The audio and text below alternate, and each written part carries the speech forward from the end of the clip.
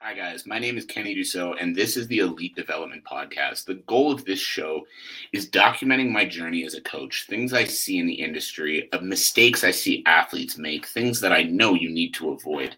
So basically, my goal is to help athletes avoid the difficult pitfalls of the world of elite performance sport and to help them reach their true potential. So if you are an up-and-coming athlete that is trying to build the career of your dreams, make sure you're following along this show. Make sure you go subscribe on the YouTube channel, on the podcast, and everywhere else you can. And now, let's get to the episode. Welcome, everybody, to another episode of the Elite Development Podcast, the number one show for athletes looking to gain an edge on their opponents and build their dream careers in sport. I'm your host, Kenny Dussault, and today we are digging into some live questions. So we're going to get into it right away. Let's go. So the first question that I had coming in is how to become mentally tough. Now, there's a couple of different schools of thought on this. Like, you see the guys out on the internet like David Goggins, and I want to preface this by saying I have nothing but respect for David Goggins. Like, I'm not here to try to shit on the guy or anything like that. But when people watch guys like David Goggins, I think a lot of them misinterpret his message. They think like the best way to be mentally tough is just beat yourself into the ground every single day. But the main thing that I get from a message like his is just to understand that our emotions don't guide our physical abilities. Like, there are going to be days that you don't feel like doing something, but if you really wanted to, you could push through and do it. And like, I think I heard him say something like, when we feel like we're done, we're actually 40% of the way done. And so from like that standpoint, how to become mentally tough is literally just pushing yourself out of your comfort zone, right? So it's like, I talk about my morning routine, and that's one of the things that, like, as funny as it might sound to say, creates my mental toughness is every single day, my day starts with things that I don't like doing. And that sounds like super kind of rah motivational shit, but it's just real. Like, I wake up at 4 o'clock in the morning, not because I have to be up at 4 o'clock in the morning, but because it just reinforces with me that, like, hey, even when something's hard to do, I do it. I have not touched a snooze button in 14 months.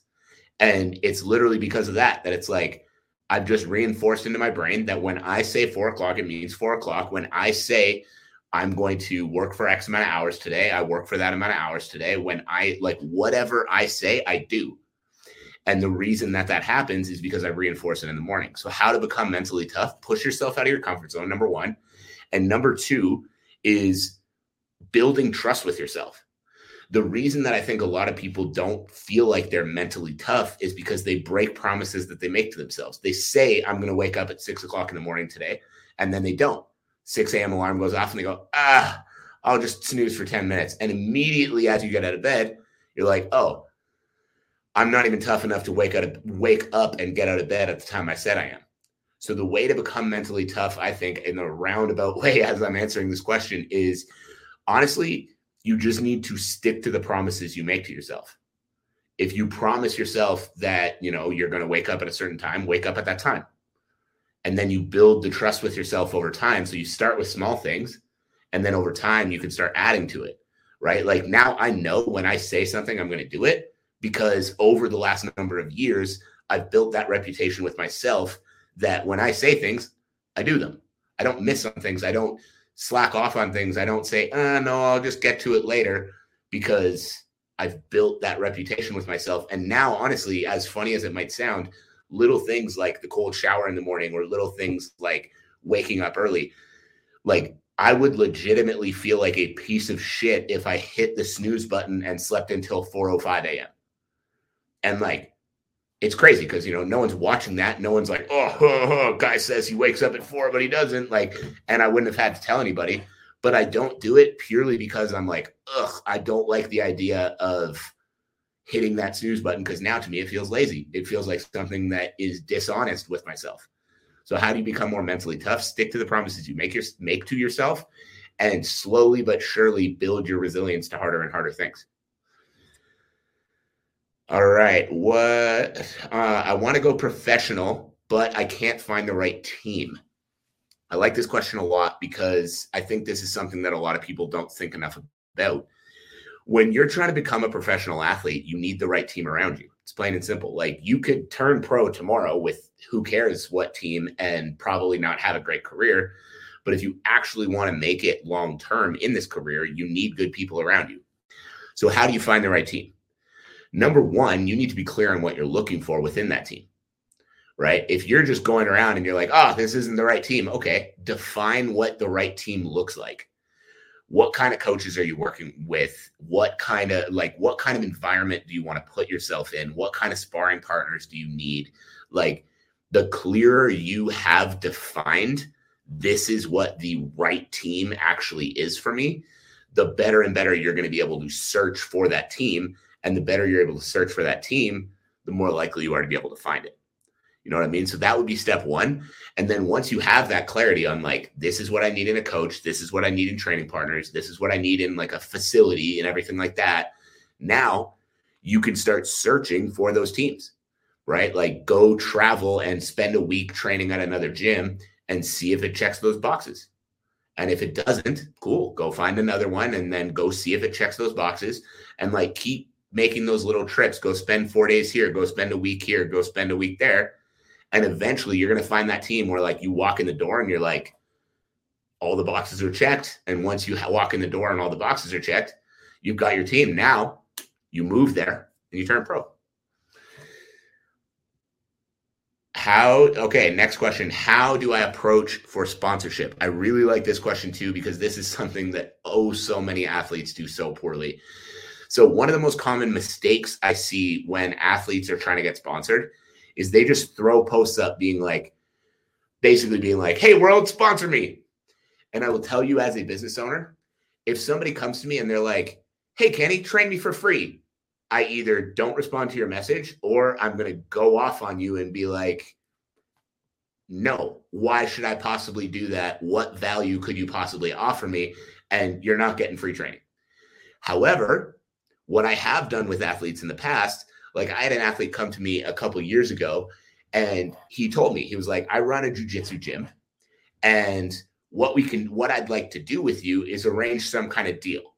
A deal for my own training, but with my own training, what I would give to you is I'd give you access to be able to advertise and be able to talk to all of my jiu-jitsu athletes at my jiu-jitsu gym to get all of these people in your program. I would pump it out at the gym for you as well. And my goal would be to get as many of them training with you as possible, so that, I would get my training for free, but we'd be able to massively boost up your clientele in exchange for that. Now I'm looking at that and I'm like, oh, I give one guy free training and I have access to like 40 other athletes. Like, that sounds like a really good deal, right? So the biggest thing you've got to have in your mind when it comes to sponsorship, and like, that one didn't end up working out in the end, but I was willing to try it for something like that because that looks like a sweet deal, right? So when you come to a company with sponsorship, like wanting sponsorship, you need to lead with what it's going to do for them, right? Because they don't care that you have a fight coming up and you need help paying your bills. They just don't. They're interested in what them giving you money or them giving you free things is going to do for them. Plain and simple. As much as we'd all love to say, like, we're all saints and we just want to see everybody win. And like, don't get me wrong, you will run into some of those people, but 9 times out of 10, they want to know what it's going to do for them. So when you're approaching for sponsorship, think about it that way. As an example, right now, my social media is exploding. My Instagram account alone reaches 189,000 people every 30 days. So if I was going to try to set up a supplement deal or a deal with like a meal prep company, I'm going to come to them and I'm going to be like, hey, I'd really love to work out a deal with you where I could use my platform to help advertise for you, because right now I'm reaching 189,000 eyeballs every 30 days. And I think that could be of massive benefit to your company. What do you think? Right? Because now they're sitting there and like, if they're having any trouble advertising, they're going, wow, 189,000 eyeballs for every 30 days. That sounds like a pretty good deal. What do we need to do? And then they're interested. They still might not go for it, but I'm a lot more likely to get a sponsorship or get a deal with that company by providing that value than I am by just being like, hey, give me free shit. They're going to be like, you. Like, I'm not giving you free shit. Why would I give you free shit? Right. But if I come in and I'm like, hey, this is what I can do for you. Are you interested in working something out? Now they're much more likely to go for it. And the other thing you need to know when it comes to approaching companies for sponsorship is have clarity on the sponsorship.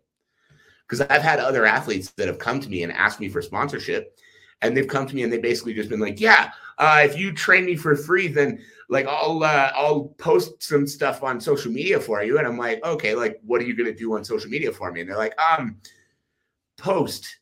I'm like, okay, like I post on social media. So why would I give you free training to post on social media?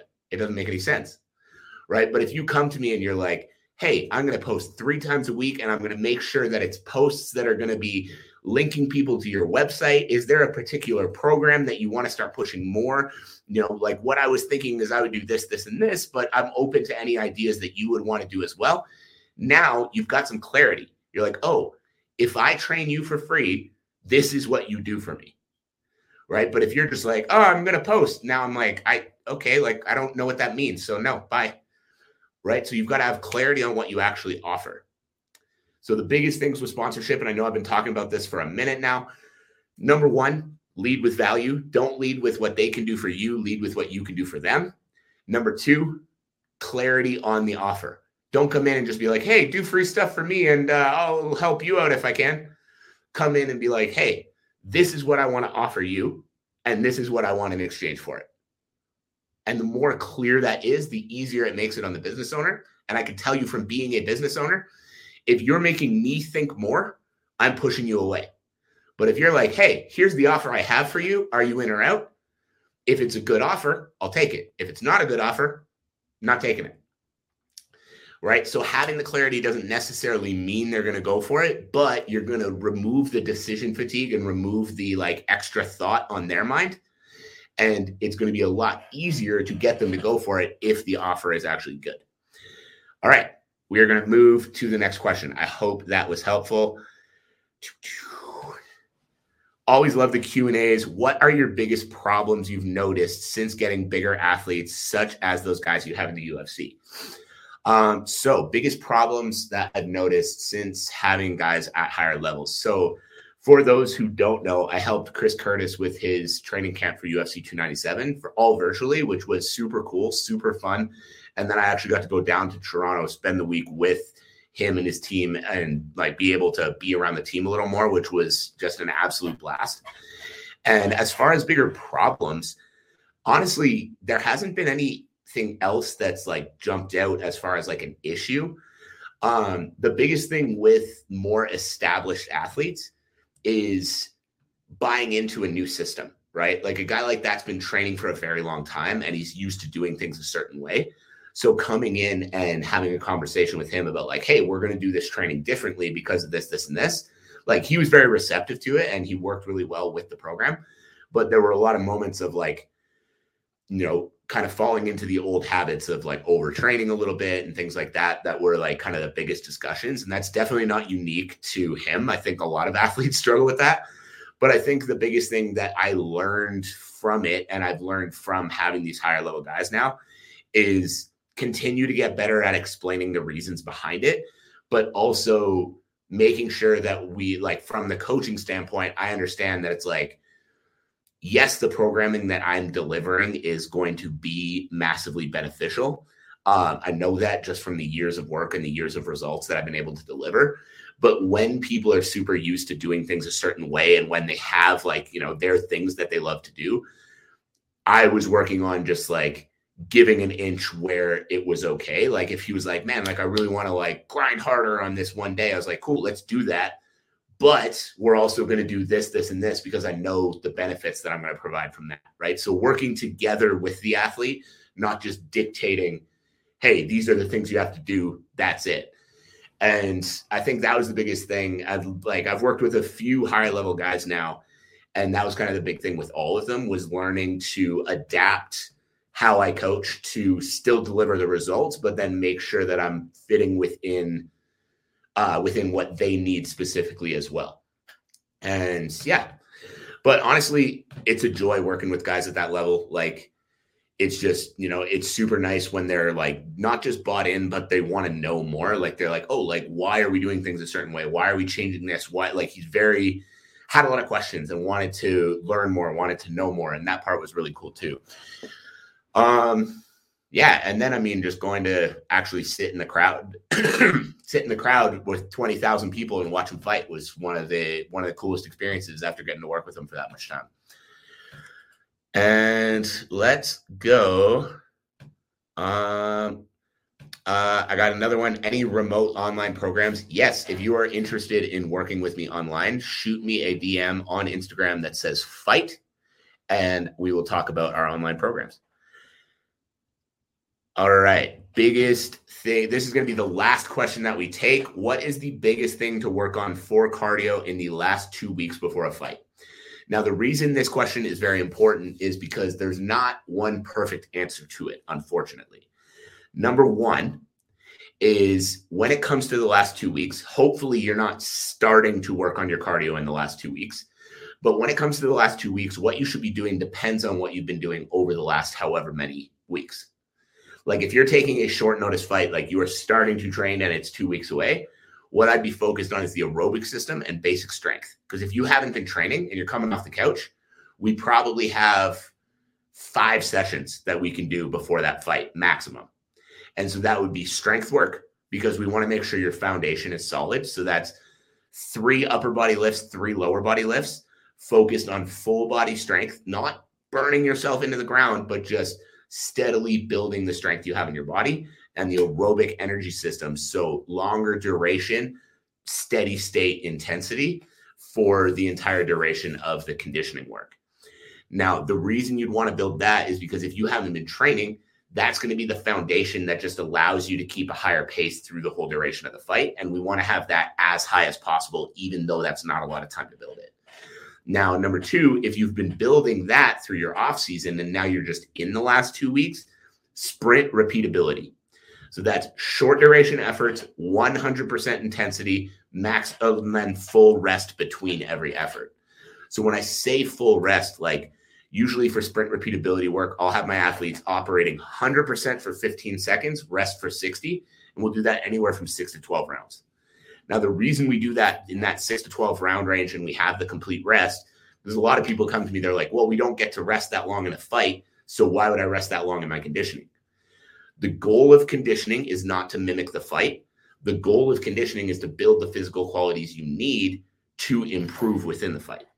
Does that make sense? So the goal of conditioning is to build that explosive power. So then when you throw those hard combos when you're in the fight, you're recovering from them faster because you've taught your body to operate at that level, right? But if you're just trying to do everything without rest, you're never at 100%. If you're never at 100%, then when you throw that 100% combo in the fight, your body's not used to that and it zaps the shit out of your energy.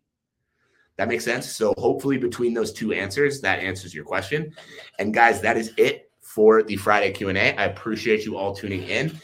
If you want your questions answered, make sure you're here early. Make sure you are dropping those questions in the chat quickly when I do these sessions. So guys, I appreciate you all for tuning in.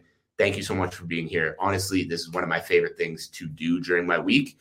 And like the fact that we have 18 people here live and more even on other platforms, it warms my heart. So I appreciate you guys all so much. I hope you have a fantastic rest of your Friday, and I will catch you on the next episode. Thank you for listening to another episode of the Elite Development Podcast.